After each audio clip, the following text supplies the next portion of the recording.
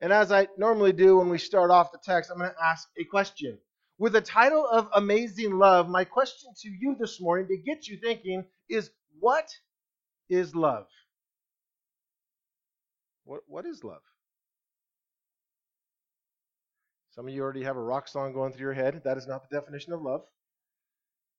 What is love? I heard God. What is love? Think how you use the word. How do you use the word? What do you describe? I heard pizza. Love pizza. Tacos. Someone spoke up for Mark. I love my wife. Okay, so what is love? What does that mean? Because we define it very loosely. We have our own definition. When I hear people say, I love my wife, is that the same way they love tacos? It's the same word. I love this church. Some of the wives here are saying, I wish my husband loved me like he loves tacos.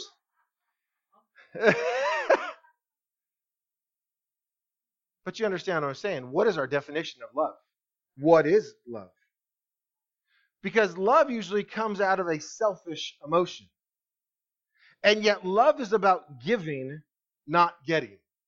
Love is about sacrificing, not benefiting.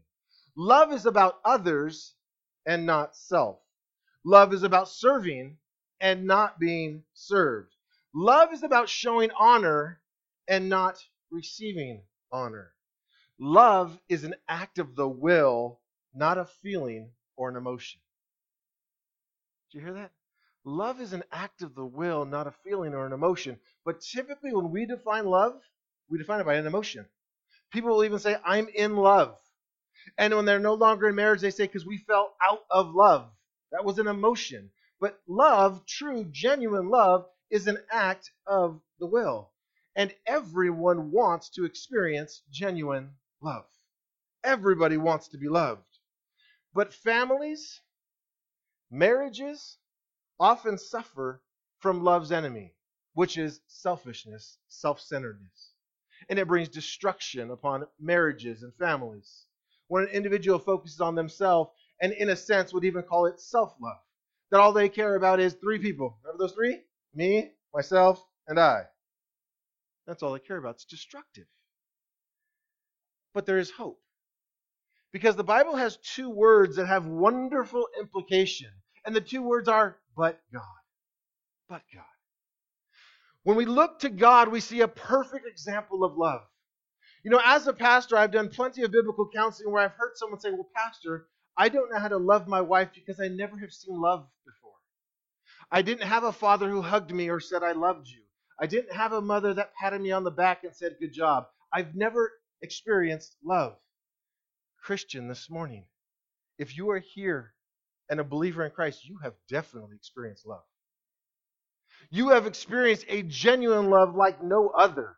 As a matter of fact, Romans chapter 5, verses 7 and 8 say this, for one will scarcely die for a righteous person, though perhaps for a good person one would dare even to die.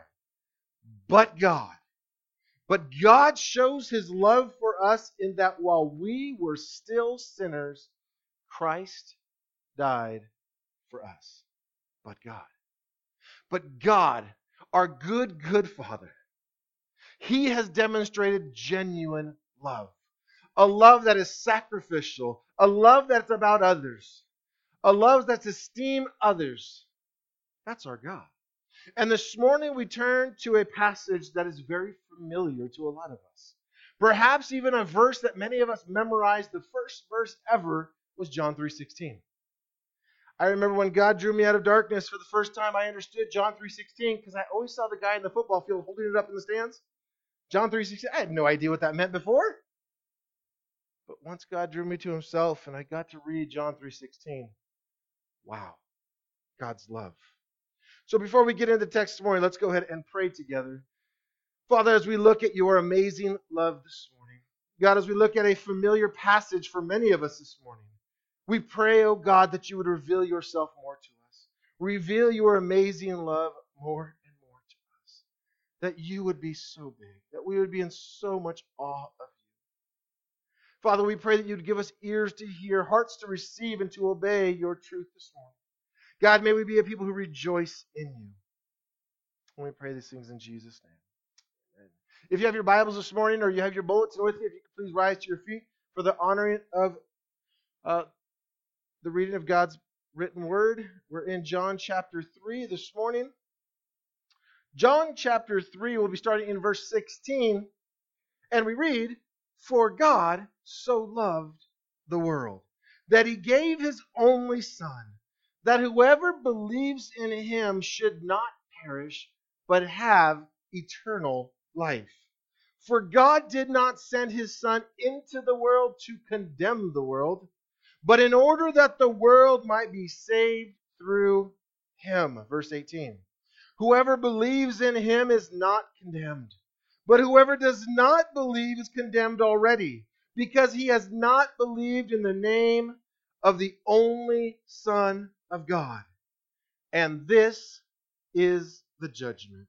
The light has come into the world, and people love the darkness rather than the light, because their works were evil.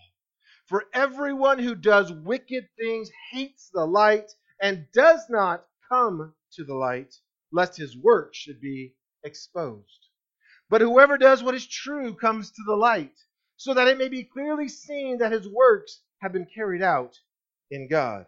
So reads God's infallible, inerrant, and holy written word. Please be seated, church. What a marvelous passage we look at this morning. What an amazing verse to start in verse 16.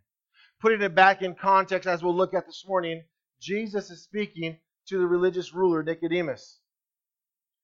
But as we do every week, it's important to put this in context of the whole book. Why are these things recorded? Why did John pen this gospel? And you should become very familiar with this by now. You know, in John chapter 20, verse 31, John writes why he has recorded these things: that you may believe that Jesus is the Christ, the Son of God, and that by believing you may have life in his name. This morning, as we look at verses 16 through 21, we'll be looking at 3 points if you're taking notes this morning. The first point will be the loved in verses 16 and 17. We'll also be looking at the second point, the condemned, in verse 18. And in verses 19 through 21, we'll be looking at the judgment. So let's go ahead and get started. Point number 1, the loved. Look again with me at this very familiar text of verse 16. "For God so loved the world that he gave his only Son, that whoever believes in him should not perish, but have eternal life." Now, I don't know about you, but most of us probably have a favorite verse. And for some of you, John 3:16 may be that favorite verse. Many of the spiritual giants that have gone before us, those who we stand on their shoulders now, they've always had favorite verses. For example, John Wesley often said his favorite verse was Zechariah 3:2, which says, "Is not this man a burning stick snatched from the fire?" He saw himself as something that was rescued by God. David Livingstone held dear the last words of Matthew 28:20. "Surely I am with you always to the end of the age," a comfort knowing that Christ was with him at all times. John Newton said that his favorite verse was Romans 5:20. "But where sin increased, grace increased all the more." That he knew that it was no longer based upon performance, but based upon what Christ has done. Martin Luther held Romans 1:17 as his life verse, saying, "The righteous shall live by faith." And again, this verse we get into this morning, many hold as their life verse. John 3:16 has been referred to as the gospel in a nutshell. Martin Luther said of John 3:16, "It's the gospel in miniature." Martin Luther said that. It's had profound impacts on many people. D.L. Moody, being one of them, said this verse brought him understanding of what the love of God truly is. This one verse was so illuminated to him that he would cry out before God, understanding the love of God. Well, with that, let's look at this verse again. "For God so loved the world." Notice what it starts off with, "for." It's based upon something else. It's connected with what was previously stated. Jesus talking to Nicodemus, if you were with us last week when we studied the first 15 verses, is telling him, you must be born again. And then he gives him an illustration, and he points to Moses. When all the people were struck by the serpents, Moses was to make a bronze serpent and lift it up. And those who looked and trusted in that, they lived. But those who didn't, died. And now Jesus comes in and says, basically that was the foreshadowing of him going and dying and being lifted up. And those who believe and trusted and looked to him would be saved. And that is the context. And based upon that, he defines what this looks like. And he says here in verse 16, for God so loved the world. For God so loved the world. Church, anything and everything that has to do with our salvation relies completely, 100% on God's love. Say that again. Anything and everything that has to do with our salvation relies completely, 100% on God's love. Are you a Christian here this morning? You've experienced love. You've experienced love like no other. The fact that Jesus said God's love, he said it's for the world. Well, who is he speaking to? He's speaking to Nicodemus. And what did the Jews believe? They were the chosen ones. And that the salvation should only come to them. So this is an astounding statement that he says, for God so loved the world. Not just the Jews. That means Jew and Gentile. For God so loved the world that there is no partiality with God, whether Jew or Gentile. And this is why we have been commanded in Mark 16:15 to go into all the world and proclaim the gospel to the whole creation. Because there is no partiality. You know, some of us getting a glimpse, looking at the book of Revelation, get a glimpse of what goes on there, and you can see those who are worshiping. Is it only Jews that we see in the book of Revelation that are worshiping? In Revelation chapter 7, verse 9, we read, after this I looked, and behold, a great multitude that no one could number from every nation, from all tribes and peoples and languages, standing before the throne and before the Lamb. Why? For God so loved the world. For God so loved the world. Did you notice the little two-letter word in there that we see in English? For God so loved. Jesus didn't say, for God loved the world. For God so loved the world. That little word speaks of magnitude. Speaks of the magnitude that God's love is great. God's love is great. Write that down if you're taking notes. God's love is great. We see this in Ephesians chapter 2, verses 4 and 5. It says, but God, being rich in mercy because of the great love with which he loved us. Stop there. What kind of love? Great. The magnitude. With great love that he loved us, even when we were dead in our trespasses, he made us alive together with Christ. By grace you have been saved. Remember we started in the introduction those two words, but God? That have such wonderful implications. But God, because of his great love, he has saved us. God's love is great. God's love is not only great, but God's love is infinite.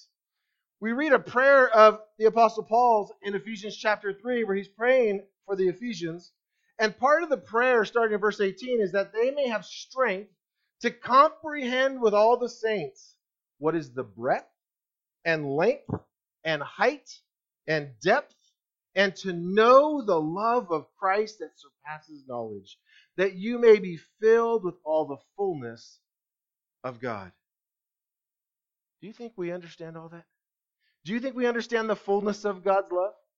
We have a glimpse of it. For many of us, we tread on the very edges of understanding and looking to it. And church, the reality is life has difficulties. Circumstances, situations, relationships that are challenging. But when we look up at God, there is complete, perfect love that all of us have experienced. Some of you saw in your bulletin there was a quote by A.W. Pink. He says, there are dimensions to the breadth and length and depth and height of God's wondrous love that none can measure. It's so deep. It's truly, truly beyond us. So God's love, it's great, it's infinite, but it's also everlasting. I don't know if you've ever experienced somebody who told you they loved you, and all of a sudden, they didn't love you anymore. They abandoned you. You were deserted. God is not that kind of God. God has real love, genuine love that we defined in the introduction. And because of that, his love is everlasting. God does not change. He is the same yesterday, today, and forever. In Jeremiah chapter 31 and verse 3, we read, I have loved you with an everlasting love. Therefore, I have continued my faithfulness to you. Church, I want to ask you this morning. If you're a Christian this morning, have you walked perfectly before God as a Christian? I heard someone say, I wish. But the reality is, that's our desire, that's our path, that's our aim, is to strive to walk in complete obedience.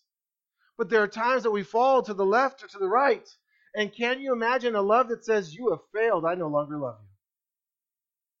That is not love. Love is sacrificial. Love doesn't fail. And here God says, look, I have an everlasting love. And because of that, I've continued my faithfulness to you. The church, even when we are faithless, he remains faithful. Amen. So God's love is great. God's love is infinite. God's love is everlasting.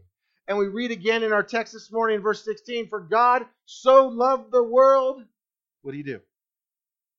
That he gave his only Son.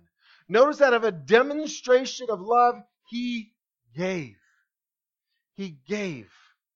The demonstration of love was by giving his Son, who would come not only to live in our place, but also die in our place. There's ramifications on both sides of that.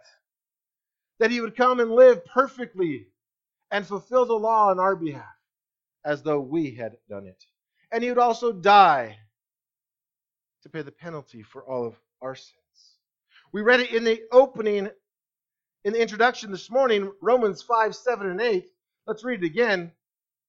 For one would scarcely die for a righteous person. I would say very seldom will someone die for a righteous person. Though perhaps even for a good person, one would dare to even die. But look at God's love. None of us stand righteous before him. None of us were holy before him. We had all sinned and fallen short of the glory of God. But while we were yet sinners, Christ died for us. I want to talk about love. What does love look like? It's sacrificial. It's not based upon the merit of the recipient. Love is about others. We read in John chapter 15, verse 13, that greater love has no one than this, that someone lay down his life for his friends. Jesus himself said in John 10:11, I am the good shepherd. The good shepherd lays down his life for the sheep. Do you understand how much you are loved? Do you understand how much God loves you? Do you even get remotely close to understanding the love of God? That there's no depth or width or height that can contain it. It's beyond measure. And the limits that he would go to demonstrate his love to us. Put it in a human perspective for us. Imagine somebody who continues to sin against you. Continues to be unloving towards you, that you would classify as the unlovable. Imagine that person. Maybe some of you know that person. And yet you would go and die in their place. You would lay down your rights, your life for them. That is love. And now we have a holy God who's perfect, who would send his Son to die for us even while we rebelled against him. There's no greater love.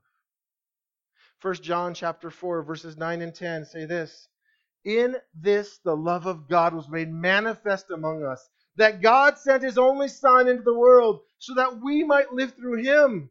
In this is love.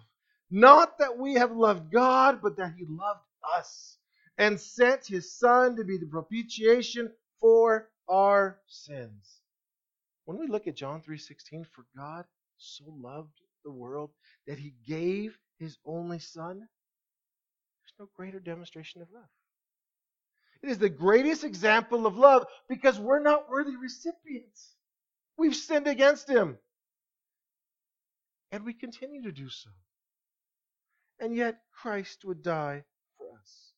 We finish verse 16. We read, "For God so loved the world that He gave His only Son, that whoever believes in Him should not perish but have eternal life."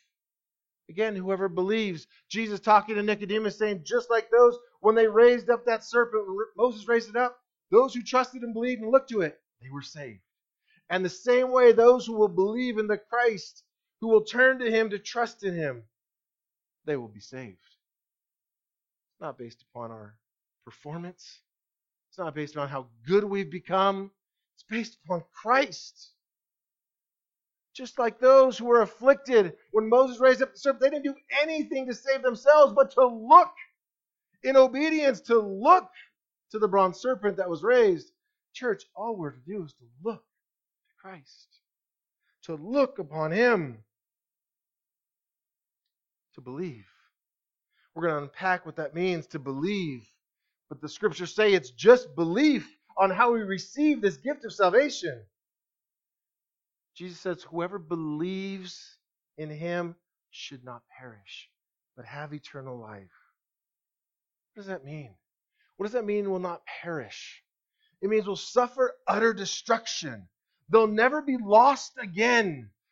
Jesus said in John 10:28, "I give them eternal life, and they will never perish, and no one will snatch them out of my hand."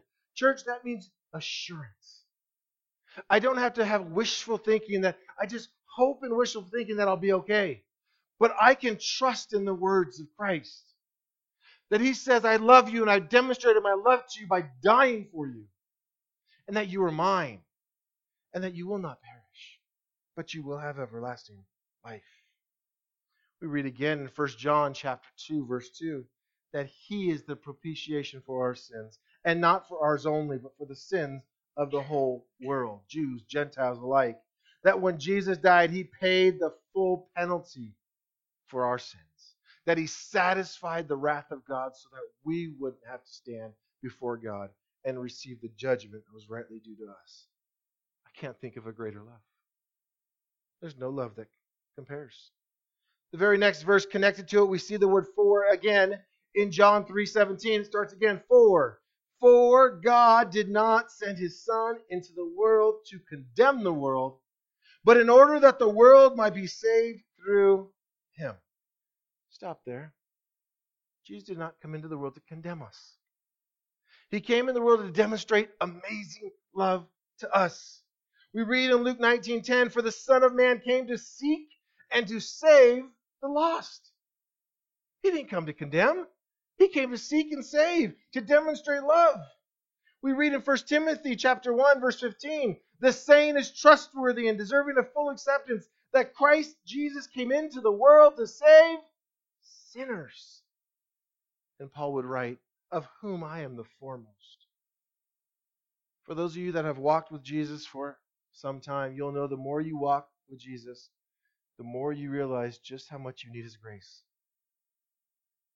When He first draws you out of darkness, you think, "Oh, I'm not that bad. I'm not bad as all these other people." But the more you walk in the light with Christ, the more you realize how much we need His grace. Grace upon grace. And that's what Paul the Apostle understood. And that's why he would say, "Of whom I am foremost." His love reaches out to all sinners. Some people think, "Pastor, you don't know what I've done. You don't know the way I've sinned. You don't know the way I've rebelled against God." Well, the one who just wrote that verse, that Christ Jesus came in the world to save sinners, He was going house to house and pulling out Christians, having them beaten and imprisoned, voting to have them killed. He's rebelled against God. And yet He received the same grace that we receive. There has never been, nor will there ever be, a greater love than God's love towards us. I'll say that again. There will never be, and there never has been, nor will there ever be, a greater love than God's love. People search for love all the time, and there's plenty of country songs sung about it. Looking for love in all the wrong places. but to look up. But God. He is love. When we look at these verses, the loved are you. The loved are us. We are the loved. That God would so love us, He would send Christ to die in our place. But then there's point number 2 in our text this morning. There's also the condemned. Read with me verse 18. Point number 2, the condemned. Whoever believes in Him is not condemned, but whoever does not believe is condemned already, because he has not believed in the name of the only Son of God. Let's start with the first part of that. Whoever believes in Him is not condemned. Are you a believer in Jesus Christ this morning? A brother or sister in Christ this morning? For us as believers, there is no longer any condemnation. We read this in Romans chapter 8, verse 1. There is therefore now no condemnation for those who are in Christ Jesus. So when Christ returns or we stand before Him, we don't have to shrink back and be in fear, but we can rejoice. We can be excited at His coming. We'd be excited to stand before Him. Why? Because we're under grace. And as we find out, it's grace upon grace that we are so in need of. We're no longer being crushed by the law. We're no longer being judged by the law. Christ has fulfilled that for us. We now live through Him. Christ is the one who lived a sinless life. He is the one that rose from the dead and conquered sin and death. And He is the one who has then imputed, given us His righteousness, that we now can be clothed in the righteousness of God. I'll tell you what, if we go through this slowly enough, it is so much. It's just like, really? How can that be? Your song, Amazing Love, how can it be that you, my King, would die for me? It's absolutely amazing. But we as believers are now clothed in the righteousness of Christ. We're no longer condemned. We are in Christ. John 5:24 says, Truly, truly, Jesus says, I say to you, whoever hears my word and believes Him who sent me has eternal life. He does not come into judgment, but has passed from death to life, to which we say, Hallelujah. Hallelujah. We've passed from death to life. There's a second part of verse 18. If we look back in our text this morning, whoever believes in Him is not condemned. We as believers, hallelujah. But whoever does not believe in Him, well, they're condemned already, because they haven't believed in the name of the only Son of God. Notice he says they're already condemned. They have rejected the only name under heaven that is given by which we must be saved. We read that in Acts 4:12. There is salvation in no one else, for there is no other name under heaven given among men by which we must be saved. Christ is the only way. And the problem for them is that they, as well as us, we're all sinners. But the fortunate part for us who are believers, we're now in Christ. There's no longer any condemnation for us. We have received the love of God. But for those who would reject it, who would continue to willfully sin against a holy God and continue in rebellion, there's condemnation. It already exists. Some people say, well, how could a loving God send anyone to hell? Anybody heard that question before? How could a loving God? Well, God can't separate His character. God is love, but God is also perfectly just. And the Bible says He can by no means clear the guilty. So how did He satisfy that? By sending His Son, who would die in our place. That He would satisfy His full wrath by pouring it out upon His Son. So His justice is met, and His love is met also by sending His Son. So the question is, how could God send someone to hell? But how could God send His Son to die in our place? Oh, what an amazing love. How could God send an innocent one in our place to die in our place? Because of amazing love. Because His justice and love met on the cross, satisfying both the character of love and justice. But sadly, as we read in verse 18, not all will receive the gift of salvation. I just spent time with a family member going to demonstrate the love of God and to communicate that, but sadly, openly, willfully rejecting the love of God. And there will be those who will continue to reject. And the scriptures say they are already condemned. Many will reject Christ. And the scriptures say they stand condemned. They're storing up for themselves the wrath of God that will be poured out upon them on the day of judgment. Church, we realize there is no party in hell. Some who rebel against God say, man, I'm just going to party in hell. There is no party there. It is described as a place of weeping and gnashing of teeth, a place of constant pain and agony, a place that we all should fear and flee from, not a place that we would say, oh, I'm going to party there. There's no party. If there was any other way, or if hell wasn't that bad, Christ would not have to die in our behalf. If I can go to hell and it's just a party, well, let's go. But that's not the case. For those who will not trust in Christ as taking the penalty for their sin, they're going to bear their own penalty. And not for a moment, but forever. It's absurdity. The presentation of the good news of God's love, it offers only two options. Either to believe or to perish. To believe or to perish. And those who refuse to believe are the condemned. They stand condemned already. They've sinned. They've fallen short of the glory of God. They're storing up the wrath of God. However, we see in verse 18, whoever believes. Now, this doesn't mean when Christ died for the world that it's universal salvation for everybody, that everybody's now saved, but it's whoever believes. Well, what does that mean to believe? We know in the book of James it says, even the demons believe and they tremble. So what does it mean to believe? Look with me at just a handful of verses later in John chapter 3. In verse 36, John 3:36, whoever believes, there's that word, in the Son has eternal life. Got it? We're good? But keep reading. There's a semicolon. Whoever does not obey the Son shall not see life, but the wrath of God remains on him. So my question to you reading that verse, what does it mean to believe? There's evidence, there's fruit. If you were with us when we went through the book of James together, there's got to be evidence of salvation. If the gospel hasn't changed you, most likely it hasn't saved you. There should be transformation. If your heart has been regenerated, if you've been given a new heart, if God's love has been poured into your heart, as Romans 5:5 says, there should be evidence. And we see part of that is obedience. That now there's a desire to chase after God, to please God, to honor God. But for those who have no transformation, those who truly, in this context of speaking of Nicodemus, those who haven't been born again, we read the wrath of God remains on them. So it's not a profession orally that I believe. It's whether or not they truly have been born again. That they have been regenerated, that there's a heart that's been given, that they now chase after God.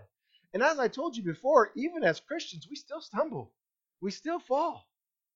But God sustains us. He gets us back up and allows us to continue on, to help us to persevere, to endure. The condemned are those who reject the free gift of salvation. Those who continue to want to do it their way, who think that perhaps they could do enough good to be able to get into heaven, who think I haven't been that bad and want to compare themselves to everyone else. Those are who stand condemned. And finally, we read in verses 19 through 21, the judgment. Point number 3, the judgment.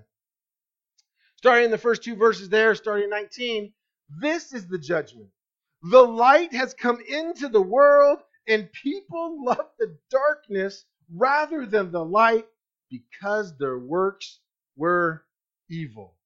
For everyone who does wicked things hates the light and does not come to the light, lest his works should be exposed. You guys get the visual there? You turn down complete darkness in here, and you can do whatever you want. No one's seeing you. No one knows what's going on. But you turn the lights on, now we see everything. Everything's out in the open. Now let me ask you this real quick, and I know you know the answer. It's rhetorical. But do you think God doesn't see what's in the dark? Of course he does. But here Christ comes on, the true light we read in chapter 1. He is the light of the world. And what is he going to do? He's going to illuminate everything around him. And those who love the dark are going to be like cockroaches, and they're going to scatter when the light comes. You guys experience cockroaches? You walk in, flip the lights on, and they flee. They run.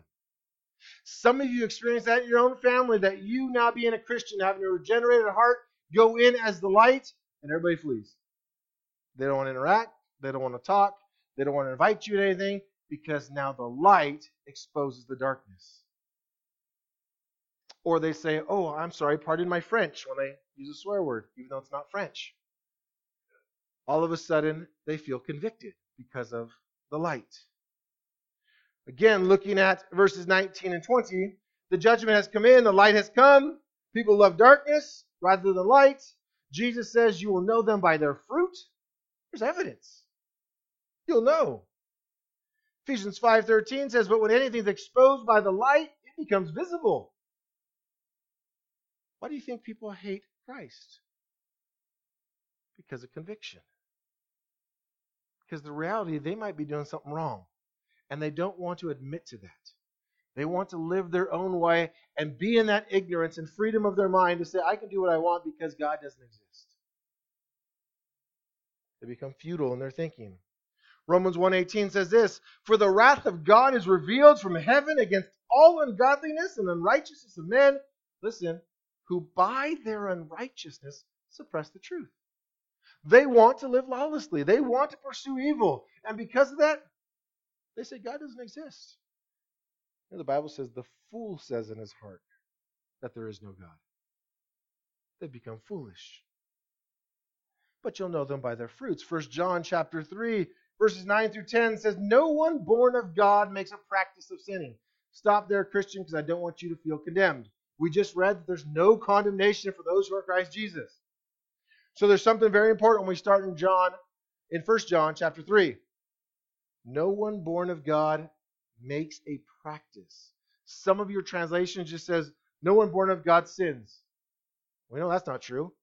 Because chapter 2 of 1 John says, these things I have written that you may not sin. But if you do sin, know that you have an advocate, Jesus Christ.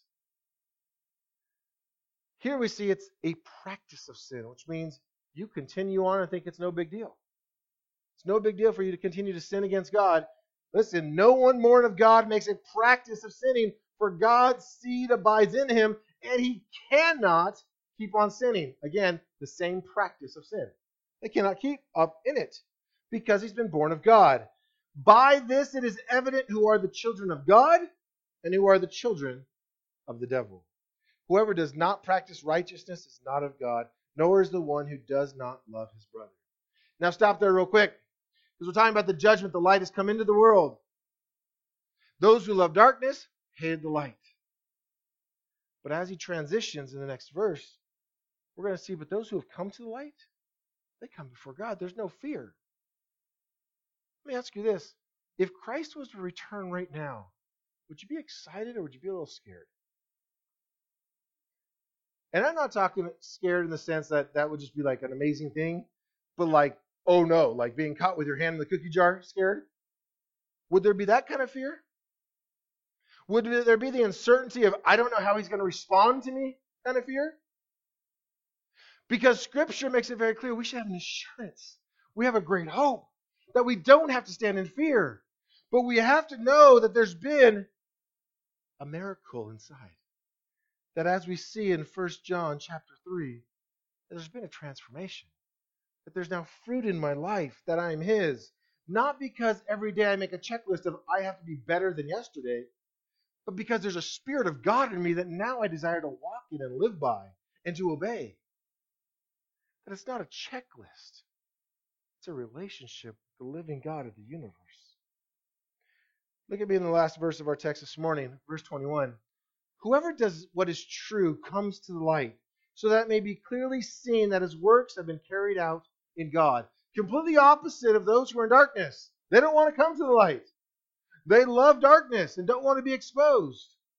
But those who are his, those who believe, will come to the light. And they will be judged rightly before God. You know, there's a prayer that we read in Psalms. David cries out to God in Psalm 139. Read this for transparency before God. Psalm 139, verses 23 and 24. David cries out to God and says, "Search me, O God, and know my heart.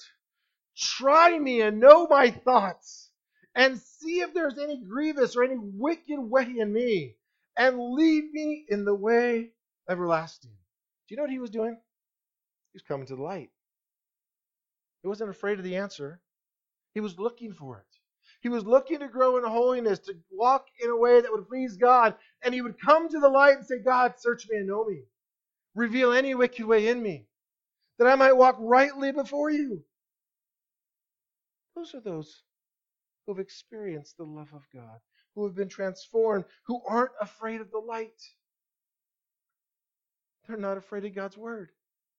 They're not afraid of God's people coming together. They're those who are his. We read something amazing about the grace of God in Titus chapter 2. For those of you taking notes, I promise I won't throw too much more at you. Titus chapter 2, starting in verse 11. "For the grace of God has appeared." Stop there and ask you, do you know the grace of God? Have you received the grace of God in your life? Have you responded to the grace of God that's been poured out? Because here is what happens when you respond to the grace of God. Verse 11, "For the grace of God has appeared. It brings salvation for all people, Jews and Gentiles alike, training us to renounce ungodliness and worldly passions." Wait, stop. What is training us to do that? God's grace. That he pours out grace upon grace, that his Spirit that dwells within us is teaching us to walk rightly before him. It's not a checklist, or it's not a little list that I have to beat myself if I do wrong. It's God's Spirit that comes within us and teaches us to renounce ungodliness, to renounce worldly passions, to live self-controlled, to live upright, to live a godly life in this present age, all while living expectantly for the blessed hope, the appearing of the glory of our great God and Savior Jesus Christ, who gave himself for us to redeem us from all lawlessness, and to purify for himself a people for his own possession who are zealous for good works. Have you been touched by God's amazing love? Have you received his grace, his abundance of love? This is what we're talking about. That in response to that, this is what flows out of us. It's a response to God that we've been touched by his love. The reason that we love is because he first loved us. He first loved us.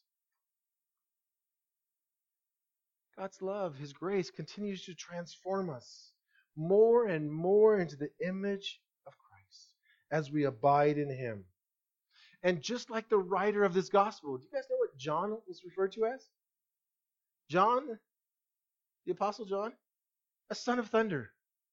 And yet later would be known as the disciple of love. Those are quite different. He was transformed by God's amazing love. And this morning, if you have been transformed by God's amazing love, praise him. Glory in him. Allow his Spirit to continue to shine through you, and allow his love to flow through you, and let be the recipient of others. Not to those who you think are deserving, because we're not the deserving, but to all. Let God's love flow. Perhaps this morning you have yet to experience God's amazing love. You have yet to repent and to fully trust in Jesus. You're still trying to do it on your own, thinking, man, if I could just get better one day at a time, maybe God will accept me. You can't do it that way. If you could have done it that way, then Christ died in vain. He is the only way. He's the only way. He's the truth. He's the life. No one comes to the Father except through him. He's demonstrated his amazing love for you, that while you were yet sinning against him, Christ would die in your place. There is no greater love than that. There's no greater love. To reject his love gift is to reject the only hope of escaping the penalty of your sins. Can't earn or deserve heaven. It's got to be what Christ has done. Church, this morning, may we rejoice in God's amazing love. May we allow his love and his grace to continue to draw us closer and closer to him, to be more like him. But may it be that we are a man and a woman in this place that go and demonstrate God's love to others.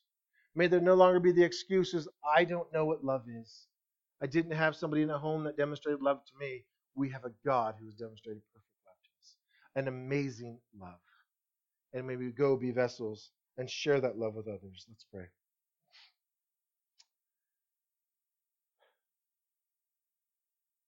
Father, truly, we could spend many, many Sundays looking at the one verse of John 3:16. And God, as we have surfaced over it, your amazing love still shines through. Father, we are thankful recipients of your grace, of your love. Father, maybe people slow down and allow your grace to continue to transform us, to be in awe of your goodness, to be in awe of how great your love is, how infinite your love is. Father, we pray that as we allow your love to flow in us and through us to one another, that you would be glorified. And Father, if there be anyone in this place this morning who has not been on the recipient end of your amazing love, who has not responded in repentance and faith, that today would be the day that you draw them to yourself. That today would be the day they have insurance of heaven. There's no longer wishful thinking, but they would know that they're yours, that you would do a transformation within them. We pray these things in Jesus' name.